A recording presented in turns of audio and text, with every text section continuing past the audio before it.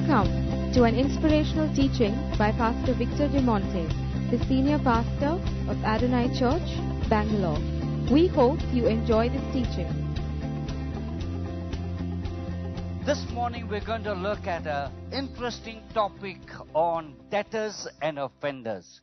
In Matthew chapter 6, verses 9 to 15, Jesus teaches his disciples how to pray.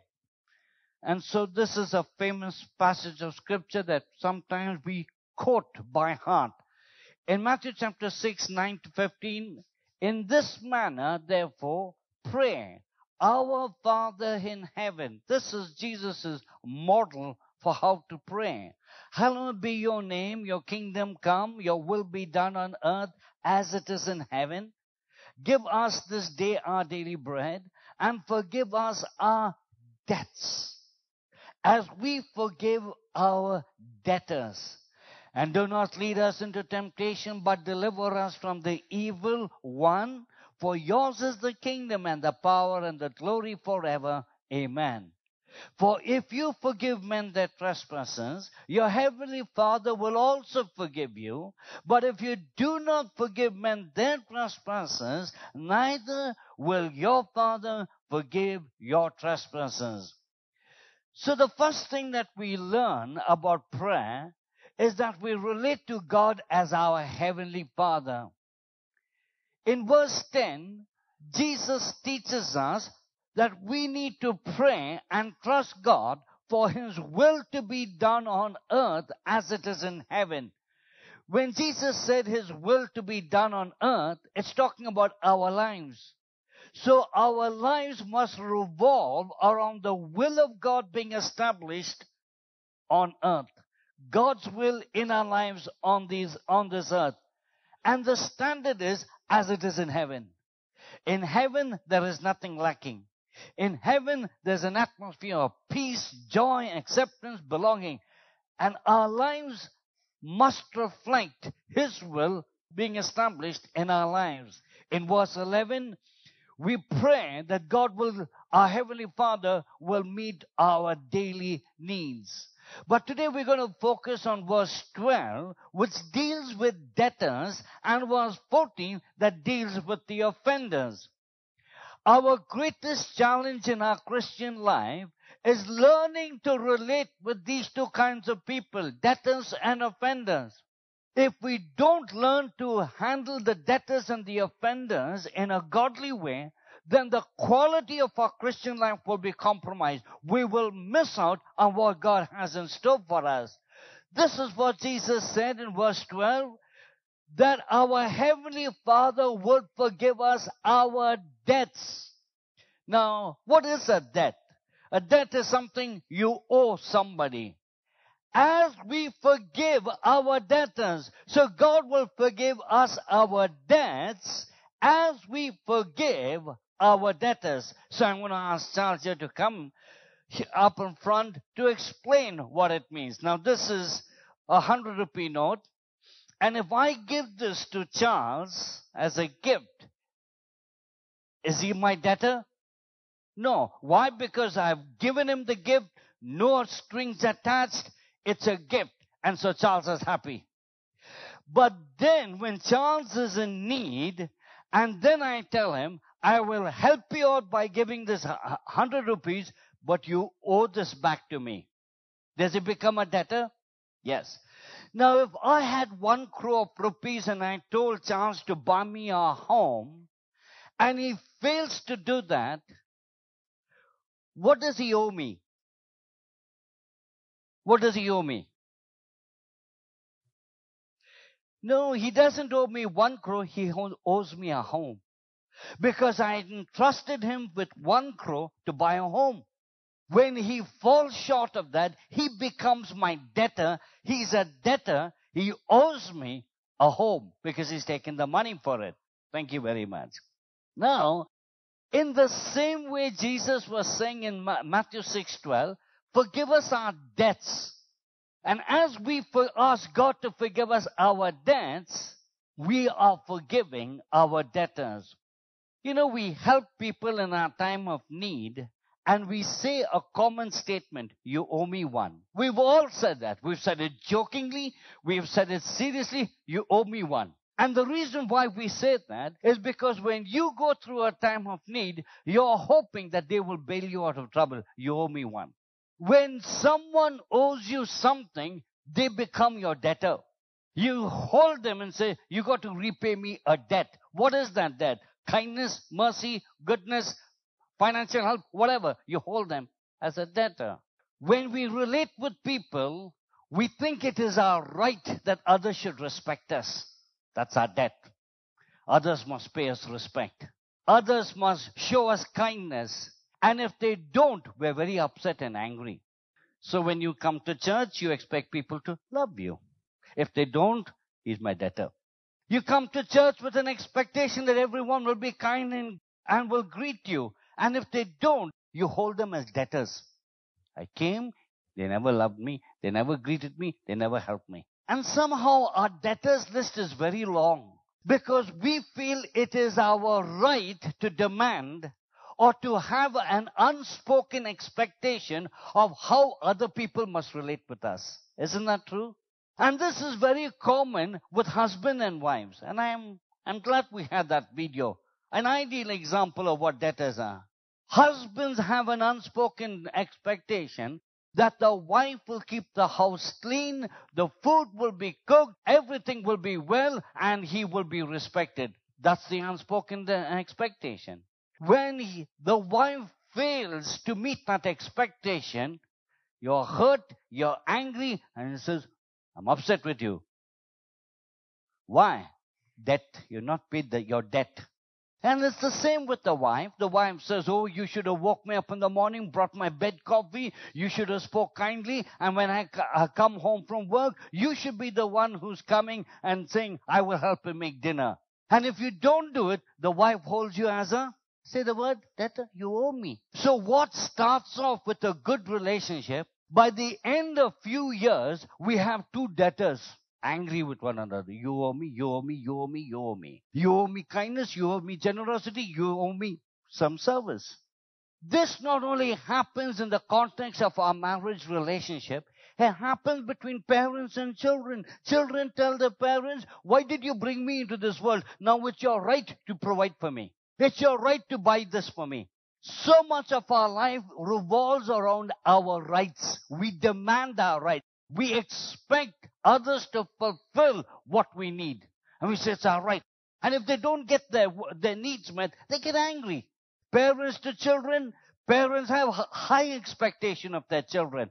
If the child doesn't behave or do something which is according to their unspoken or expectation, the parents hold them as debtors. You didn't do this, so you're punished. What about our friends? Oh, we have a lot of friends who are debtors. Oh, my birthday, you never wished me. I won't wish you on your birthday. I'll hold you, you're a debtor. I called you home. I gave you a 5-course meal. 5 years are gone. Not once you called me to have a cup of coffee also. So what you've done? You added to your debtors list one more name. And somehow we live life with these unspoken expectation from people, and when it comes to relatives, let's not talk much about it. That's a dangerous one. But because of this, we are held in captivity. Because we are not willing to release our debtors, God says, I will not release your debt. It's only when you forgive the debtors, you release them from your heart, you begin to be gracious and merciful, and God says, your debt will be wiped out. What is it that we owe God? It is not that we owe God for what we receive freely, but we become debtors because we fail to give freely what we've received. I'm going to read that out again for you to make a note of it. We are debtors before God, not because we have received freely from Him, but because we have failed to give freely what we have received. Now, we all receive forgiveness free of cost. God forgives us. God loves us unconditionally. God accepts us. God is merciful. Now, God doesn't hold us as debtors because of what we received. He holds us as debtors with regard to what we give. Everything in our Christian life is nothing but the grace of God given freely to us. But along with everything we receive free comes with one word. Who would like to guess that one word? Say the word responsibility. That was a very sad response. Responsibility. I know you don't like responsibility, but nevertheless it's true. What is it that comes along with it? We all like to have a clean house, but someone else must clean the house. We all like to have a nice car, but someone must maintain it. I like the one with pets. You want a pet, but the father must take it out for a walk. The father, the mother must clean the mess. But I will play with the pet, but responsibility is yours. It's a reflection of how human beings are made. We are made to indulge in privileges, but shirk responsibility. Something that we all have a tendency for.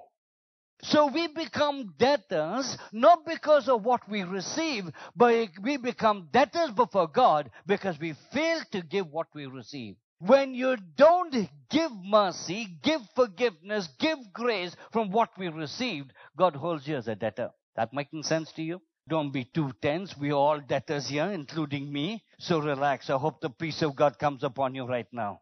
And you're not squirming in your seat. But this is a trap that we fall in time and again. Lamentations chapter 3 verse 22. It says, through the Lord's mercies, we are not consumed. We're not destroyed. Because his compassions fail not. They are new every morning. Great is your faithfulness. Our Heavenly Father is extremely merciful, extremely forgiving, extremely gracious. But he wants us to be givers of that mercy, that forgiveness, and that grace. Very often, we are like that wicked servant that Jesus spoke about in the story, Matthew chapter 18, verse 24. Now, if you've done the Encounter Weekend, you would have seen this dramatized and spoken about, or in the conference. But nevertheless, I want to bring out an important aspect of what Jesus was saying. In Matthew 18, 24, the Bible says that the master returned from his journey and he began to settle accounts with his servants, and one of his servants owed him. One of them owed the master. How much? Can you say that together? How much? 10,000 talents is no small amount. It's a huge sum of money. Why did the master forgive him? Let's look at the next verse. So the servant fell down before the master, saying, have patience with me, and I will pay you all. He was willing to commit himself to clear the load. The master of the servant was moved with compassion, released him, and forgave him the debt. How nice to have a boss like that. Moved with compassion, the master says, you don't have to pay me back that money. 10,000 talents. I'm compassionate and I write it off. Look at what happens to this servant. But the servant goes out and finds one of the fellow servants who owed him how much? 100. How much did he get cleared from? 10,000. He catches a fellow church member for 100 rupees, 100 denarii, lays his hands. This is not the ministry of laying on our hands, by the way. He lays his hands, takes him by his throat, saying, pay me what you owe. Oh, he's a debtor. You owe me how much? 100 denarii. You know, we understand it well in terms of money.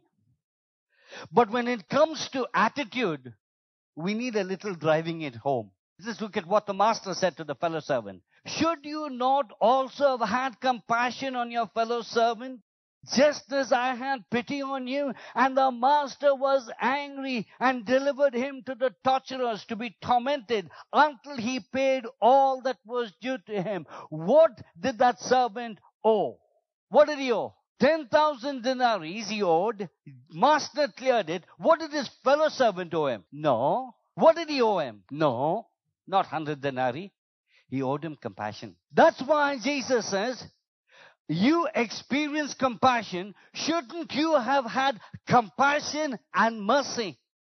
It was not the money that mattered. It was the compassion that mattered. It was not the amount that mattered. It was the attitude of being merciful and pitiful towards the servant. The servant, his fellow servant, bowed down, pleaded with him, but he had no compassion. Just take someone next to you. That's all. Just slightly. And smile. Don't say a word. The message will be communicated. Just by touch. How often we've been that wicked servant. Having all our sins forgiven. Cancelled our debt. But we catch a church member and say, you owe me forgiveness. Till you say sorry, I will be your enemy. Oh, your debt.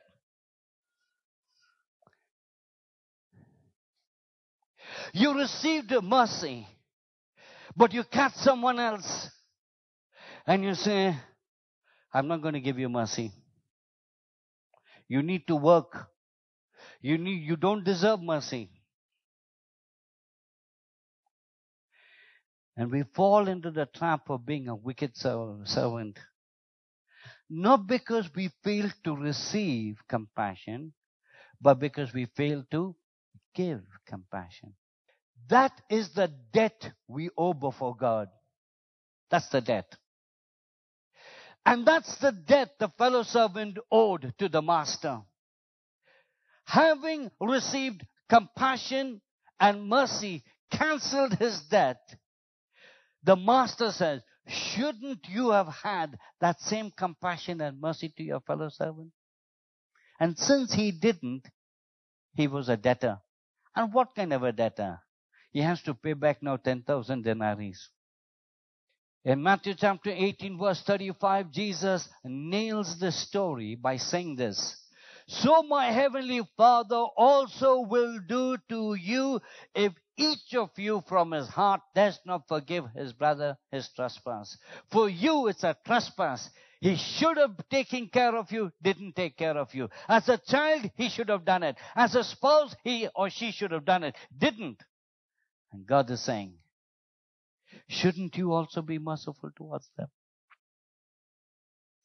Every blessing we receive from God is freely given, but we are never free from the responsibility of what is given to us. I'd like you to write it down. It's worth keeping that statement. Every blessing you receive from God is freely given, but we are never free from the responsibility of what was given to you. Never free. And God holds us responsible for every blessing He's given to you. And there are other stories in the Bible that talks about it. This is what the Bible says in Romans chapter 13 verse 8. Owe no one anything. Don't owe anyone anything except to love one another, for he who loves one another has fulfilled the law. So the only debt we have towards one another is love. And the Bible is saying here, apart from love, don't be a debtor to someone else. Love does no harm to our neighbor. Therefore, love is the fulfillment of the law. When we begin to love, because we receive love, we fulfill the law, we fulfill God's standard. One of the ways we could live life free from being hurt, free from being disappointed, is to have very little expectation from people. You have great expectations from God and little expectation from people. Can I hear an amen? Because the greater your expectation from people, the bigger your disappointment and the worse you will be hurt. The minimum expectation from people, the greater your gratitude. Hello? You're very quiet this morning. Holy Spirit is working. I understand. But I realize life becomes less complicated when you have little expectation. Doesn't matter. All that matters before God is not how much other people owe us, it's what's your responsibility to other people. When we stand before God, God wouldn't judge us or won't judge us according to how much we received. He will judge us by how much we have given. How responsible you have been with the blessings that He's given us. And I'm not talking about material blessing. I'm just talking about the well-being of life. Being recipients of His goodness, His grace, His kindness, His faithfulness. How much of a steward you've been to what we have received from God. Everything God is to you, He expects you to be to other people. That's how the kingdom operates. If we learn to live this way, we will break the vicious circle of hatred. How do we deal with the offenses now? Jesus talks about dealing with the offenders now in Matthew chapter 6, verse 14 and 15. For if you forgive men their trespasses, your heavenly Father will also forgive you. So when you forgive others, we are in a position to receive ongoing forgiveness. The word trespass refers to the offenses that people have caused you. And we all have a list of the offenders that we need to deal with. Now, if you've been dealing with it and forgiving, it's helpful. But if you never consider it, it's time to consider who are the offenders that you have in your life. That you're still angry, you're still upset, and you can't live life peacefully because these are unresolved issues in your life. In verse 14, Jesus said, forgive those who have trespassed and offended us, because God has forgiven us of the offenses that we have forgiven Him. Verse 15, but if you do not forgive men their trespasses, neither will your Father forgive your trespasses. So I want two volunteers here. He is an offender to me, just an example, and he is Christ. What does he represent?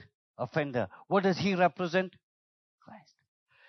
Now, for whatever reason, he had a bad day. He speaks very rudely to me, and I'm offended. The word offend or trespass is the same. You crossed the boundary. You violated a space. You violated my free will or whatever, and I'm offended. Now, how do I respond to an offense? I make a choice. And if I make a choice and says, okay, today he got away with saying this harsh word. Today he got away with being insensitive. Next week I'll catch him. Next week, he must feel the pain of what he said. So I wait for that moment. As soon as I say that, whatever that meant. What happens? I become one with him. He's an offender, and I also become an offender. We're two offended people. And when two offended people come together, what they do? Offend one another. That's the world that we live in. A world of people which are totally offended, and they live the rest of their life offending other people. Why did Jesus say, forgive your offenders or the trespassers? He said it because as long as I keep his offense in my heart, I become like him. His offense shapes my thinking, shapes my feelings and my belief. And I become like him. That's why the one you resent is the one you become. The one you resent is the one you resemble. Because their sin is part of your life, and you're only reciprocating the sin that was deposited into your life. And that's why Jesus said, don't allow that to happen. Forgive. Release that offense. I make a choice either to react to my offender or respond to what Christ is. I have that choice. All of us have that choice. We can either look to Christ and say, Christ, you have forgiven me like that servant. You've forgiven me 1,000 denarii, 10,000 denarii. And because you've written off and canceled my debt by being merciful and being gracious and forgiving, I look at my offender and I embrace him because I want to be like him. You got my point? The more you respond out of what Christ has done for you, the more you become like Christ. But when you react according to what the offender has done to you, you become another offender. That's all. And there are many Christian offenders. We live in this territory of offense and expect God's blessing. What did Jesus say? If you don't forgive those who offended you, you stop receiving and living in the mercy and the forgiveness of God. Your point of reference must always be Christ and never the offender. And I've only brought one offender on the stage. Some of you may have 10. And all 10 offenders have become your master. When you don't deal with the offense in your life, you are allowing that person to be the point of reference of how you live the rest of your life based on that offense. Why do I say point of reference? Because if the offender is going to determine my reaction, my emotions, my thinking, I might as well say, He's my Lord, He's my Lord, He's my Lord. Why? Because He determines how I live life. But if I make Christ the point of my reference, then I make Him my Lord, and then I begin to live out everything I've received from Christ. If every Christian lived this way, the world will be a different place. Forget the world. The church will be in a different place. The smaller part of the world will be a very different place, because we have a constant supply. God's forgiveness, me forgiving. God's mercy, me being merciful. God's gracious, I've been gracious. We're living out our entire life as recipients of God's gifts, only holding on to the responsibility of being givers of the gifts that God has given us, the blessings that God has given us, with regards to everything God has blessed you with. Have you got the point this morning? What is the choice that we're going to make at the end of the service? Are you going to tear up your debtors list? And you're saying, God, from this day onwards, look at me, no one is in debt to me. No one owes me kindness. Nobody owes me mercy. Nobody owes me. But I have a responsibility, and that responsibility is to be merciful to everyone. The responsibility is to be kind and gracious and forgiving to everyone. That's my responsibility, never our right.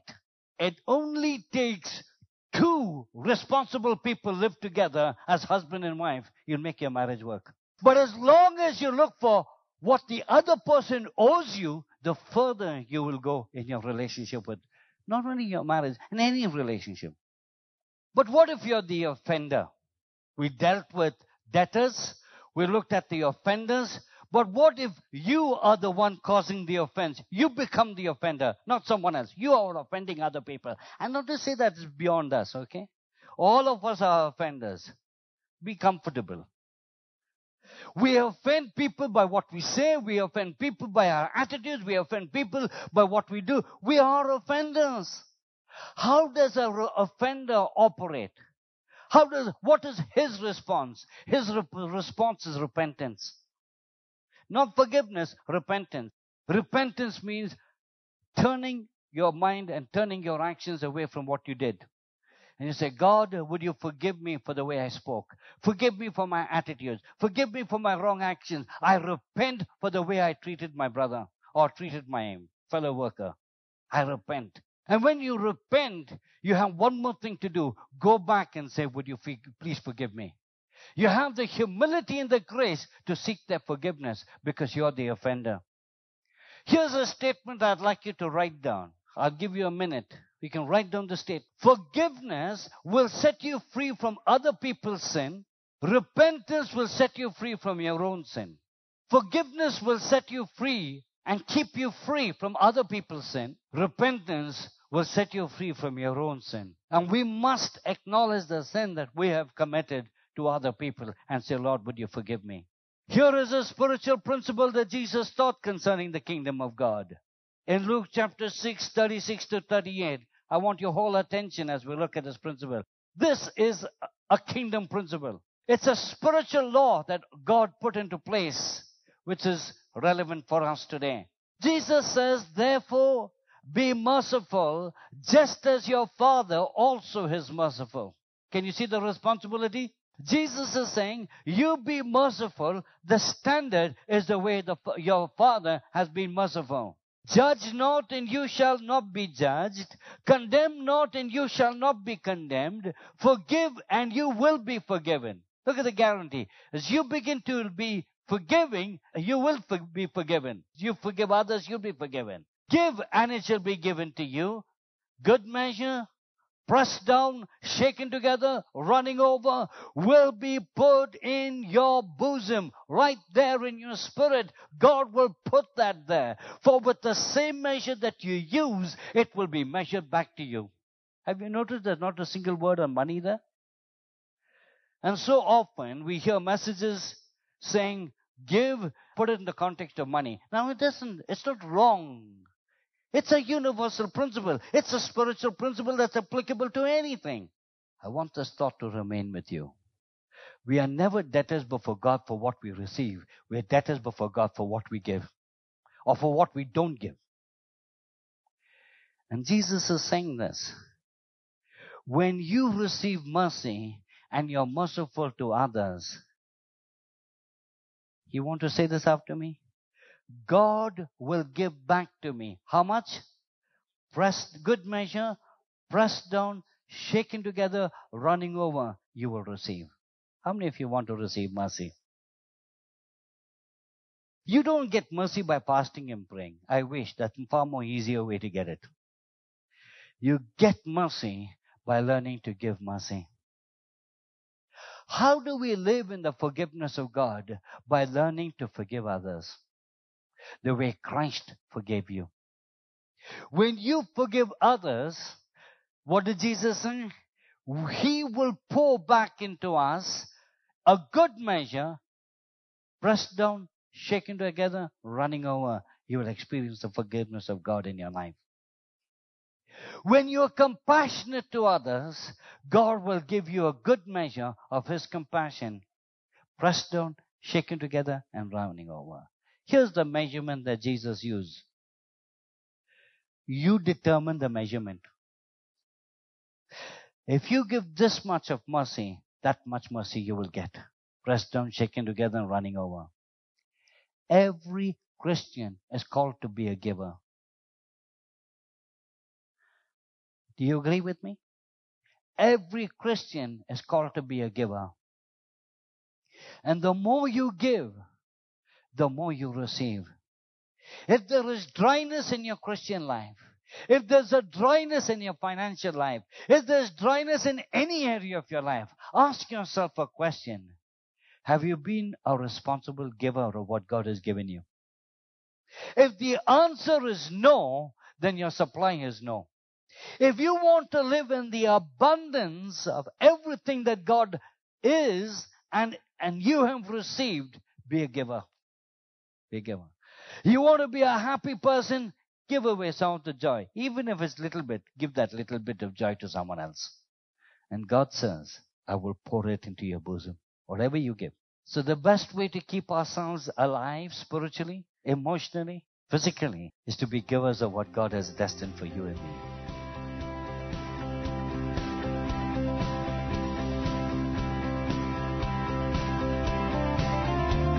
Thank you for listening to this message.